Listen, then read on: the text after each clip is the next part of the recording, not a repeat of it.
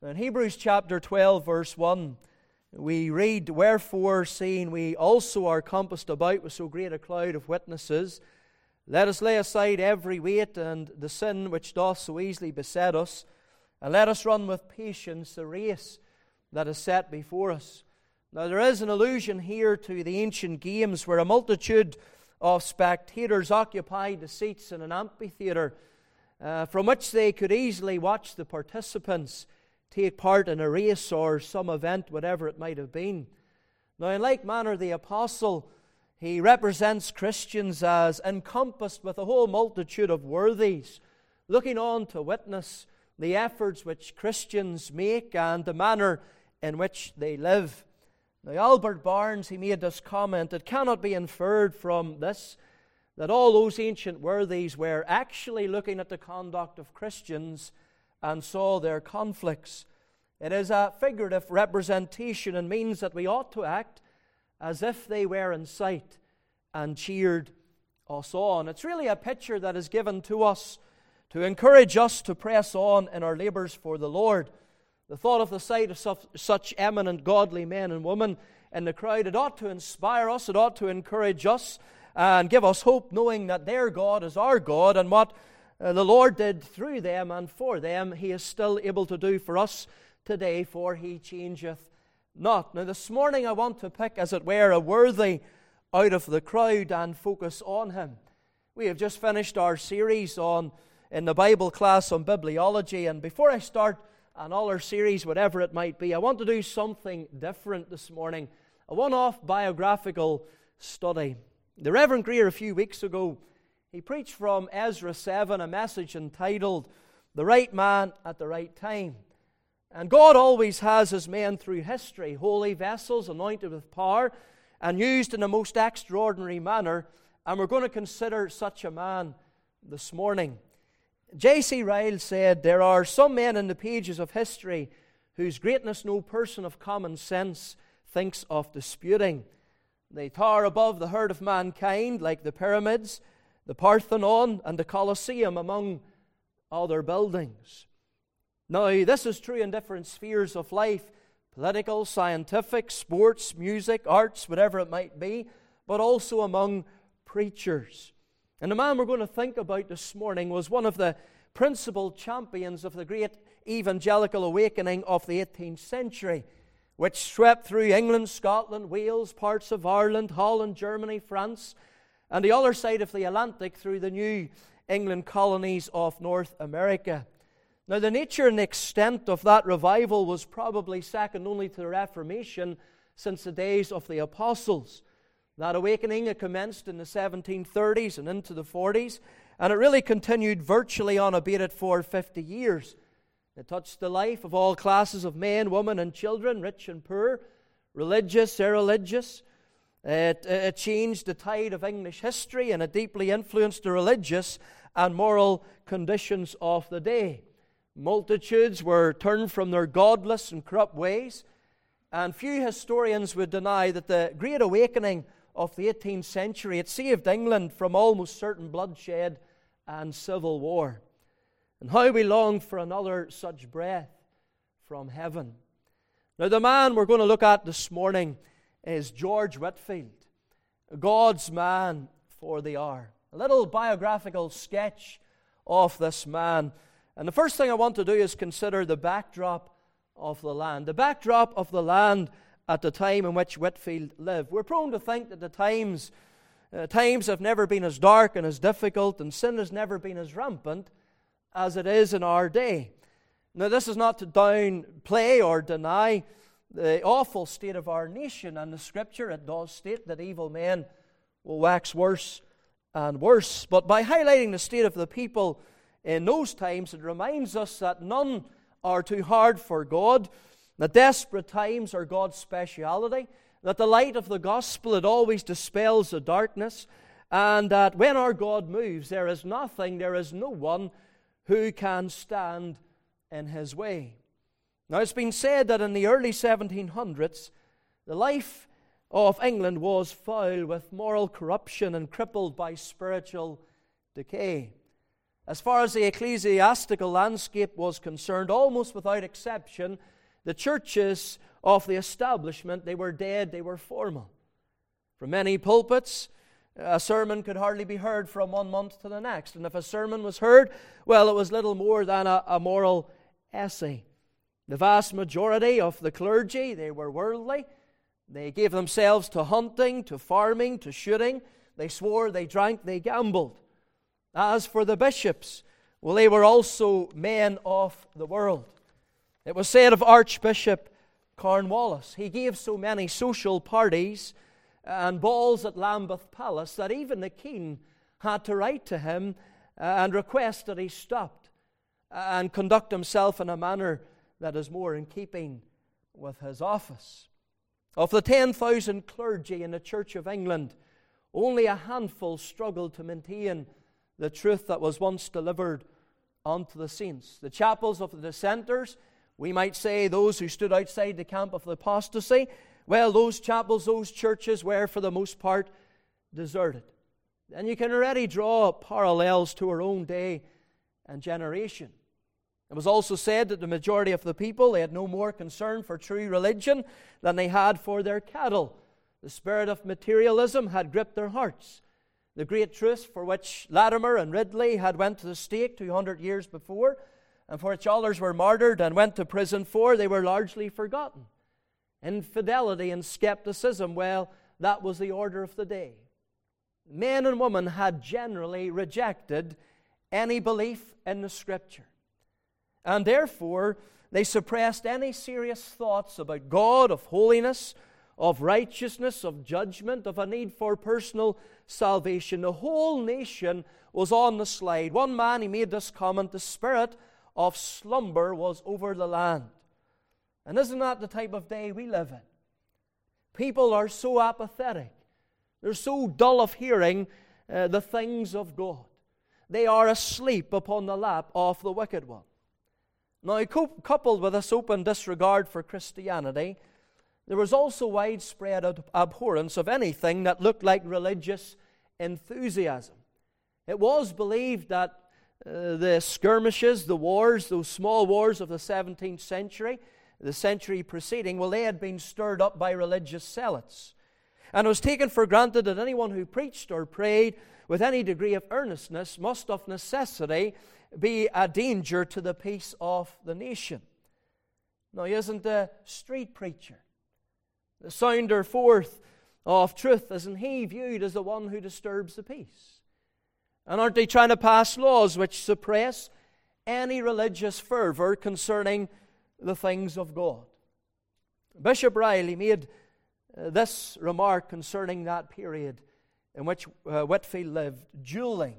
You know what dueling is? That's men with guns and they walk back to back and they turn around and they shot each other. Well, dueling and adultery and fornication, gambling, swearing, Sabbath breaking and drunkenness were hardly regarded as vices at all. They were fashionable practices of the people in the highest ranks of society, and no one was thought the worse for indulging in them. Now, back in 1689, the importation of alcohol was prohibited. But the Englishmen, well, to get around that, they began to brew their own alcohol. And so much so that within a generation, it was said that every sixth house in London was a gin shop. And the nation, it was gripped by drunkenness. There's also a considerable increase in number of poor people in the land. And listen to this, as a result of long rejection of moral standards, as well as indulgence, larger and larger numbers became unable or unwilling to work. Lawlessness, violence, and crime were rampant. Add to that the inhumane treatment of the sick and the insane, the widespread cruelty to children, the obscenity of the theater, and the corruption of the press. Well, it paints a picture that we're all too familiar with. Now, it'd be hard to imagine a day and an age less conducive to the spread of the gospel, nor a population less receptive to hearing it. But quite suddenly, England was startled by the voice of a young preacher, and his name was George Whitefield. God's man for the hour. Now that leads us on to consider, secondly, the background of the man. There's the state of the nation. And as I said, I'm not downplaying or denying our own state. And the Scripture says evil men will wax worse and worse. But that's the scene upon which George Whitefield stepped, and the Lord placed him. George Whitefield was born on the 27th of December 1714 in the city of Gloucester at Bell Inn in Southgate Street. He was the youngest of 7 children of Thomas and Elizabeth Whitefield. His parents, they owned and they ran the inn, or the public house in which he was born. His father died when Whitefield was 2 years of age, and when he was 4, he contracted measles, and it left him with a severe squint and his left eye turning inwards. 8 years after her bereavement, Mrs. Whitefield, she remarried, but that marriage was not happy, and after a few years her husband left. From the age of 12, George Whitefield, he attended Crypt Grammar School, and there he developed a great passion for acting, and he loved nothing more than reading and performing plays. At 15, he started to work in the inn in which he was born, but after a number of years, he became a servitor. And what's that? Well, that's really a servant to wealthier students. And in that way, he was able to go to Oxford and pay for his own education. As a youth, Whitefield was no more or less religious than others of his day. He was what you might call a good Anglican. He went to church, but he knew nothing of the teaching of the Bible. It simply wasn't taught. In his mid-teens, he went to church with his friends to mock what happened there, but before he went to Oxford, he began to become more serious about religious matters. Now, Whitefield, he entered Oxford College in 1732. And it was while he was there he first met John and Charles Wesley at what was called the Holy Club. Now, that was a small band of men, and they were dubbed Methodists because of their strict and methodical, self-disciplined way of life. They thought that this was the way to obtain eternal life, and they really kept themselves under their bodies under check. And they tried to, as it were, earn salvation by the works that they performed. Whitefield said of this group, "Never did person strive more earnestly to enter into the strait gate." Now, after about a year, Charles Wesley lent him some books. Most significantly, Henry Scougal's The Life of God and the Soul of Man. Now, that book completely undermined Whitefield's belief. Every duty that he had been doing up until that point, well, he saw it was without value. But he resolved to do everything he could to become a new creature with more fervor. It did him no good. He felt the load of his sin pressing him down, and nothing could take it away. He went to extremes. His health was shattered. He almost killed himself with fasting. And his tutor in the university had become concerned for his welfare. But Whitefield's search for the truth had intensified as he sought with all his heart to find peace and assurance. All else became secondary to this one all-consuming necessity to be right with God. It was not until the spring of 1735 that light burst in upon him. He threw himself on his bed, and out of desperation, he cried out to God, "I thirst, I thirst." And that was the first time that he looked outside of himself for help, that he looked to God. Now, immediately he said that his load was lifted, and he found himself full of joy, and he commented, "The spirit of mourning was taken from me, and I knew what it was to truly rejoice in God, my Savior." He had become a new creature in Christ, and that was the great turning point in his life. Now, very soon, Whitefield began to entertain thoughts of becoming an ordained minister, but he thought of himself that he was unsuited. Now, his friends, they urged him to do this, but he resisted for some time. But it was in the next year, 1736, at the age of 22, and that was unusual because usually the Church of England didn't ordain until men were 23. But at the age of 22, because of his character, because of his testimony, he was ordained to the Church of England. A week later, Whitefield, he preached his first sermon, and some complained that 15 people were driven mad. Now, what was meant by that? Well, what was meant is those 15 people came under such conviction of their sin that they were almost put out of their mind. But they were brought to faith in Jesus Christ. The anointing was truly upon God's man. And so began a ministry in which it was estimated that almost 18,000 sermons were preached. That is the background of the man. But thirdly, this morning, I want us to consider the blessing of his ministry. The blessing of his ministry, because it just grew from then. Within a month of commencing to preach in London, crowds began to flock to hear the boy parson, as he was known. He was undoubtedly a curiosity because of his age, but at the same time, few could deny his extraordinary gifts as a preacher and the unquestionable power that God had placed upon him. People were stunned by the simplicity and the clarity of his sermons and by the earnestness with which he pressed upon them their hopeless state and their need for salvation through Christ alone. From the very start of his ministry, there was no build-up in George Whitefield's ministry. From the very start, he obtained a degree of popularity among the people such as no preacher before or since has probably ever reached. It was very evident that God's hand was upon this chosen vessel. Whether weekdays or Sundays, wherever he preached, the buildings, the churches were crowded, and the congregations were shaken by the Spirit of God. Now, by this time, the Wesleys, they had gone to Georgia. It's actually thought the Wesleys were not converted at this point. They weren't converted, I believe, to 5 years later. But the Wesleys had gone to Georgia in North America to the new colonies. And from there they wrote to Whitefield urging him to join them in the work. Their accounts of the people there, though these men weren't converted at the time, but their accounts fired up Whitefield's soul, and he longed to cross the Atlantic to preach the gospel of Christ.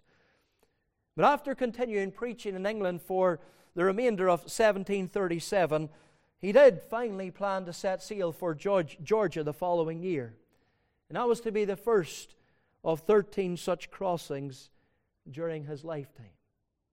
Now, on the day that Whitefield was to set out from England, John Wesley actually arrived back the very same day, and their ships met in Deal Harbor. The things had not gone well in Georgia for John Wesley, and he immediately wrote to Whitefield and he urged Whitefield not to sail.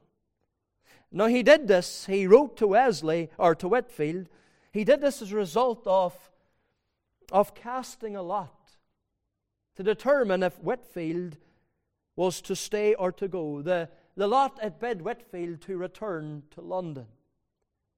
But Whitefield, he ignored the so-called divine guidance from Wesley. He didn't lean upon the lot. He leant upon the leading of the Lord.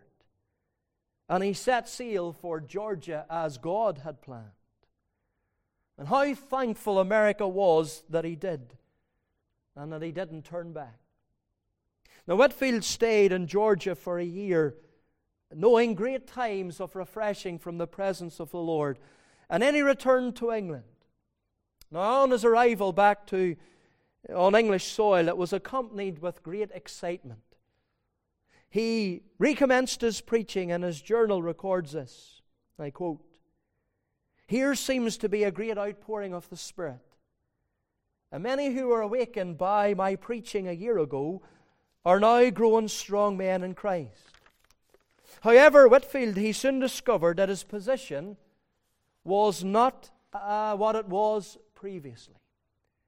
The bulk of clergy were no longer favorable to him, and they regarded him with suspicion, thinking he was only a fanatic.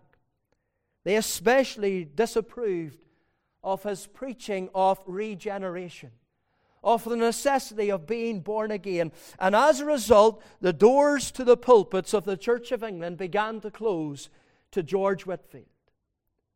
In February 1739, when he was forbidden to preach in any of the churches in Bristol, he took the momentous step of preaching to the miners in the open air at Kingswood. He records of that momentous day.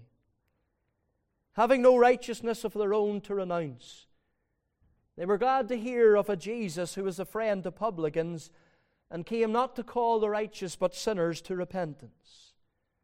The first discovery of them being affected was the sight of the white gutters made by their tears, which plentifully ran down their black cheeks as they came out of their coal pits. Hundreds of them were soon brought under deep conviction, which, as the events proved, happily ended in a sound and thorough conversion. Whitefield's rejection by the vast majority of the Church of England clergy, it forced him into the open air. And back in London, excluded from most pulpits, Whitefield, he was determined to claim two open spaces, two sites where he would preach the gospel of Christ. One was called Moorfields, and the other was Kennington.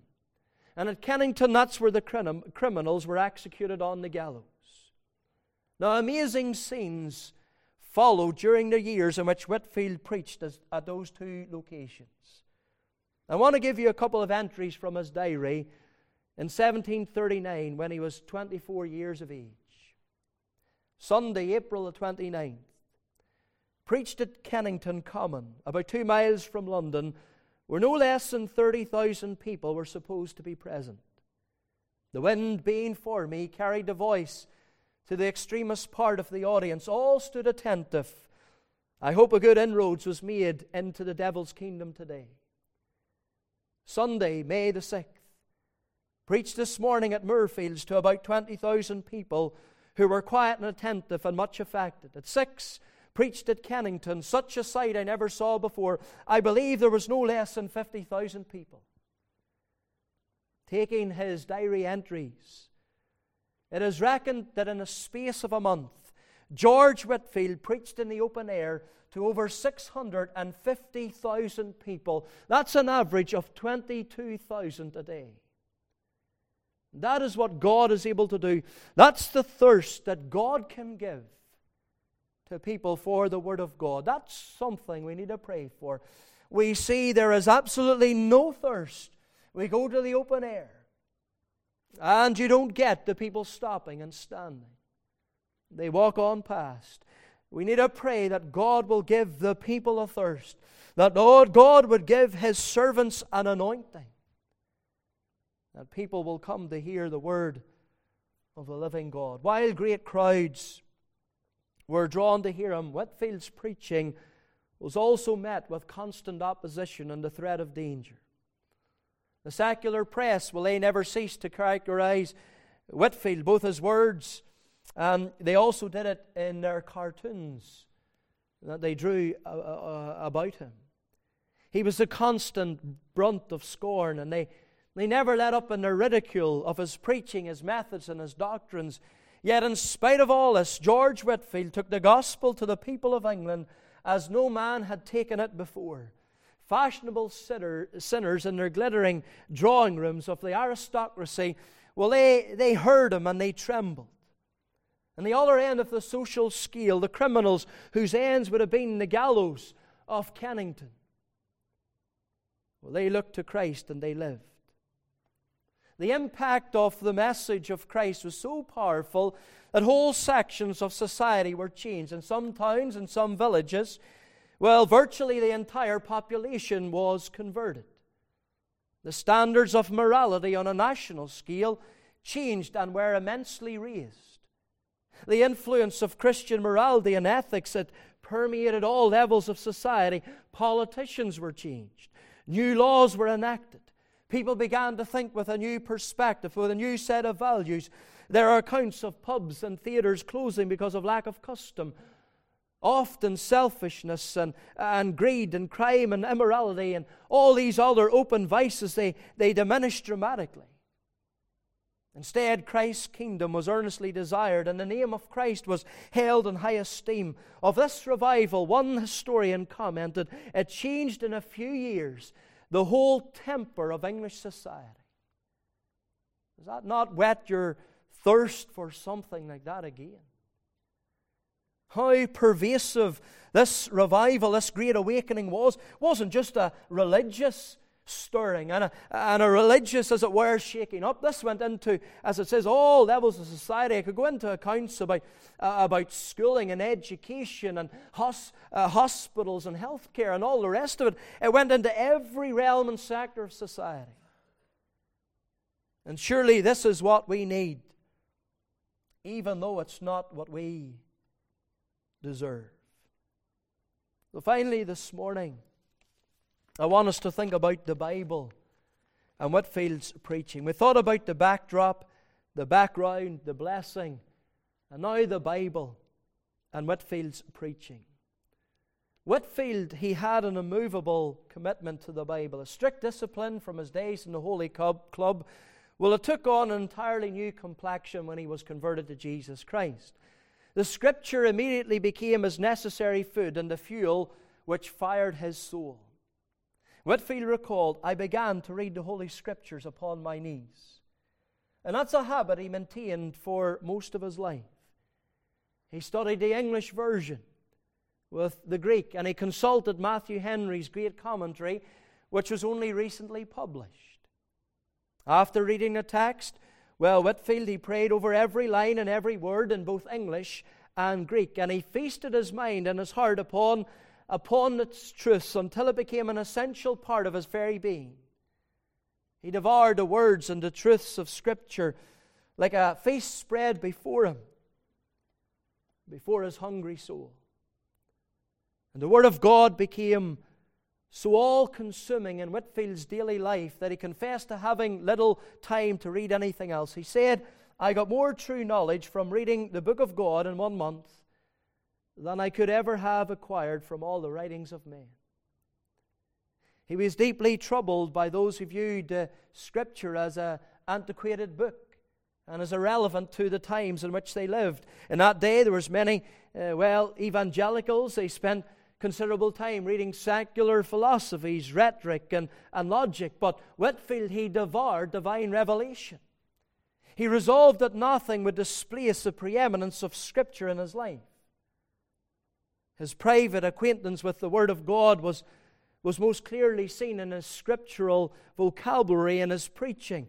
He readily used biblical metaphors and drew biblical analogies and illustrated biblical truths with other biblical passages. Cross-references in Scripture, they freely flowed from his lips.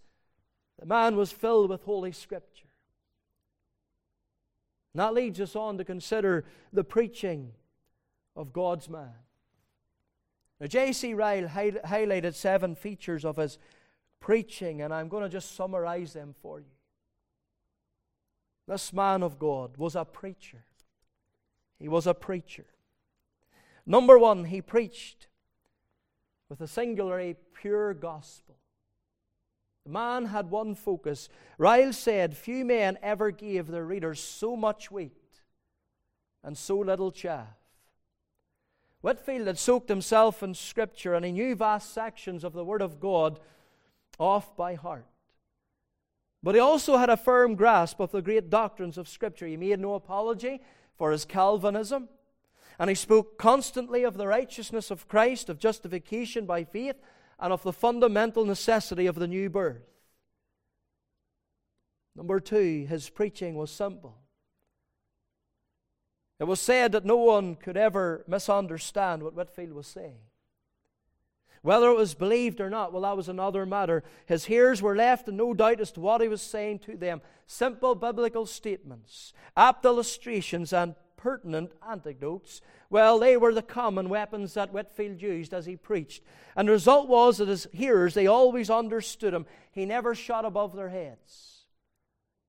His preaching was bold and direct. Many of his hearers, they thought that his sermons were intended specifically for them. He preached right to the conscience, and would often say, "I am come here to speak to you about your soul." It was this direct approach that often left his hearers stunned and gave them the profound sense that God had spoken directly to them. There is a story of a man who went to one of these great outdoor meetings just to witness the spectacle of the crowds that had come to hear George Whitefield preach. But he was determined not to actually listen to anything that the great preacher was saying, and so he put a finger in each one of his ears. Now, at that time, the Lord sent the bee to land on that man's nose. And in the instant that he took his fingers out of his ears to swat away that bee, Whitefield thundered out the words, unknowingly, "He that hath ears to hear, let him hear." And that man's attention was arrested on the spot, and he listened intently to the remainder of the message and went home converted to Jesus Christ. His preaching was bold and direct. Number 4, he had a remarkable power of description. Whitefield seemed to have that gift to turn men's ears into eyes. To turn their ears into eyes. So much so that he was able to dramatize a subject so powerfully that his hearers felt that they were actually witnessing the real thing. There's the well-known story of Lord Chesterfield, who was listening to Whitefield preach on one occasion as he was describing the plight of an aged blind beggar. Deserted by his dog, this poor man was stumbling towards a precipice, and Whitefield, he portrayed the imminent disaster as a blind man groped forward, and just as he was about to take the fateful step and plunge over the edge to his death, Lord Chesterfield, he actually made a rush forward to save him, and he cried out, "He's gone, he's gone." The noble man had been so carried away by the power of Whitefield's description. He preached with tremendous earnestness. All his energy was poured into his preaching. He used all his abilities to make others believe. No one ever slept when he preached. There was a holy violence about him, and he never let his hearers alone. There is another account to illustrate this of an American who went to hear Whitefield out of curiosity. Now, the beginning of the sermon was rather heavy, and the man at the front, he dozed off. Suddenly, Whitefield stopped, and his countenance changed. He said this, "If I had come to speak to you in my own name, you might well rest your elbows upon your knees, and your head in your hands and sleep, and once in a while look up and say, 'What is this babbler talking of?' But I have not come to you in my own name. No, I have come to you in the name of the Lord God of hosts." And at that point, he brought his hand and his foot down with such force that it's reported that the building shook. And he cried, "I must and I will be heard." The congregation, they were startled. And the man woke up at once. "Aye," cried Whitefield, fixing his eye on him, "I have woken you up, have I? I meant to do it." And the hearers were stripped of their apathy, and every word of the sermon was heard after that. His preaching, number 6, was filled with immense feeling. It was said of Whitefield that it was not uncommon for him to weep his way through a sermon. The great preacher felt so intensely for those whom he was speaking to that he found an outlet for it in his tears. Whitefield's tears awakened the consciences of hardened men that no amount of reasoning would have done. It smoothed the prejudice with which many had come to hear him. So much so that his hearers found it hard to hate the man who wept so much for their souls. Number 7, he spoke with extraordinary clarity, power, and grace. His voice was so powerful that a crowd of 30,000 could hear him with ease. That's without amplification. But his voice was said to be so musical and well-toned that even the pronunciation of simple words could bring tears to his hearers. Every movement of his body communicated the truth as he spoke. His manner in the pulpit was said to be so graceful and fascinating that no one could hear him for more than 5 minutes without forgetting that he squinted. As I conclude, It almost goes without saying that he was a man filled with the Holy Spirit. He was a godly man who lived close to his Lord. Therefore his power lay not in his talents nor in his oratory gifts, but really in his piety. He was charged with the power of God because what he spoke came out of a living experience and relationship with the living God. God had his man for the hour. Whitefield was a tremendous soul winner. And that's what we need in our day and generation. We need and we long for a soul winner. I know it's my own desire that we be fishers of men. You see, when hearts are changed, homes are changed. When homes are changed, neighborhoods are changed. And when neighborhoods are changed, society is changed. And we need a change in society. Reading and hearing these accounts of George Whitefield and these great periods of church history not only stir and warm our hearts, quicken and challenge our love and devotion to the Lord, but surely any consideration of such a worthy among the great cloud of witnesses that watch us as we run the race, it ought to cause a cry to rise up within us. Do it again, Lord. Do it again. In thy wrath, remember mercy. God's man. He died at 56 years of age, spent for God. He was God's man for the hour. May the Lord bless this brief biographical study even to your heart this morning. As I said, I wanted to do something different, something just to whet the appetite, stir up the desire in our souls that the Lord would come again and know that when He moves, nothing, no one, no condition, state of the land can prevent Him, can stop Him, and can hold Him back. Let's unite together in prayer and ask the Lord to bless us even this morning. Eternal God and gracious and loving Father, we bow before Thee and we marvel, O God, we marvel at what You did through a man like George Whitefield. And Thou art the same God. He was but the vessel. And Lord, we long for it. We read here about the backdrop, the condition, the state of the land in which Whitefield lived. And surely, Lord, it was like reading an account of our own day and generation. Yet, Lord, we thank Thee that You moved then. We thank Thee, Lord, that the light of the gospel dispelled the darkness. And Lord, we mourn, we lament the state of our land. And yet, Lord, we lift our eyes heavenward. Our hope is in Thee. We pray, O God, that Thou would come, that Thou would even lay Thy hand upon a choice vessel.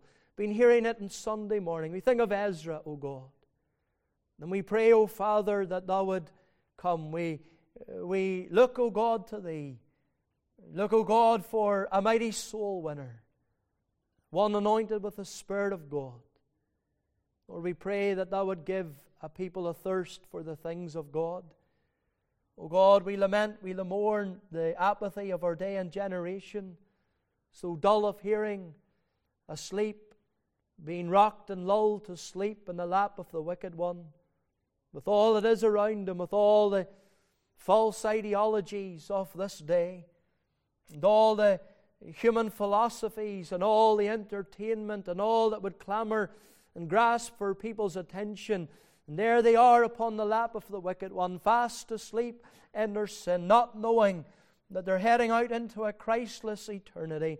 O God, have mercy upon them. Bring glory to Jesus Christ. Save the lost. May we know times of refreshing from the presence of our God. Breathe upon us once again, O Heavenly Father. Come with mighty revival power. May we know what it is to experience days of heaven upon earth. Come, we beseech of Thee. Bless in the morning meeting. Remember the words spoken unto our children, our young people. Lord, may it be mixed with faith that it might profit them. Do them good. And maybe, Lord, even from among our young people, our children, that Thou would lay Thy hand upon them. They would be choice servants. raised up to serve Thee in this their day and generation. Hear us, Lord, and do us good. For this I ask in the Saviour's precious and lovely name. Amen.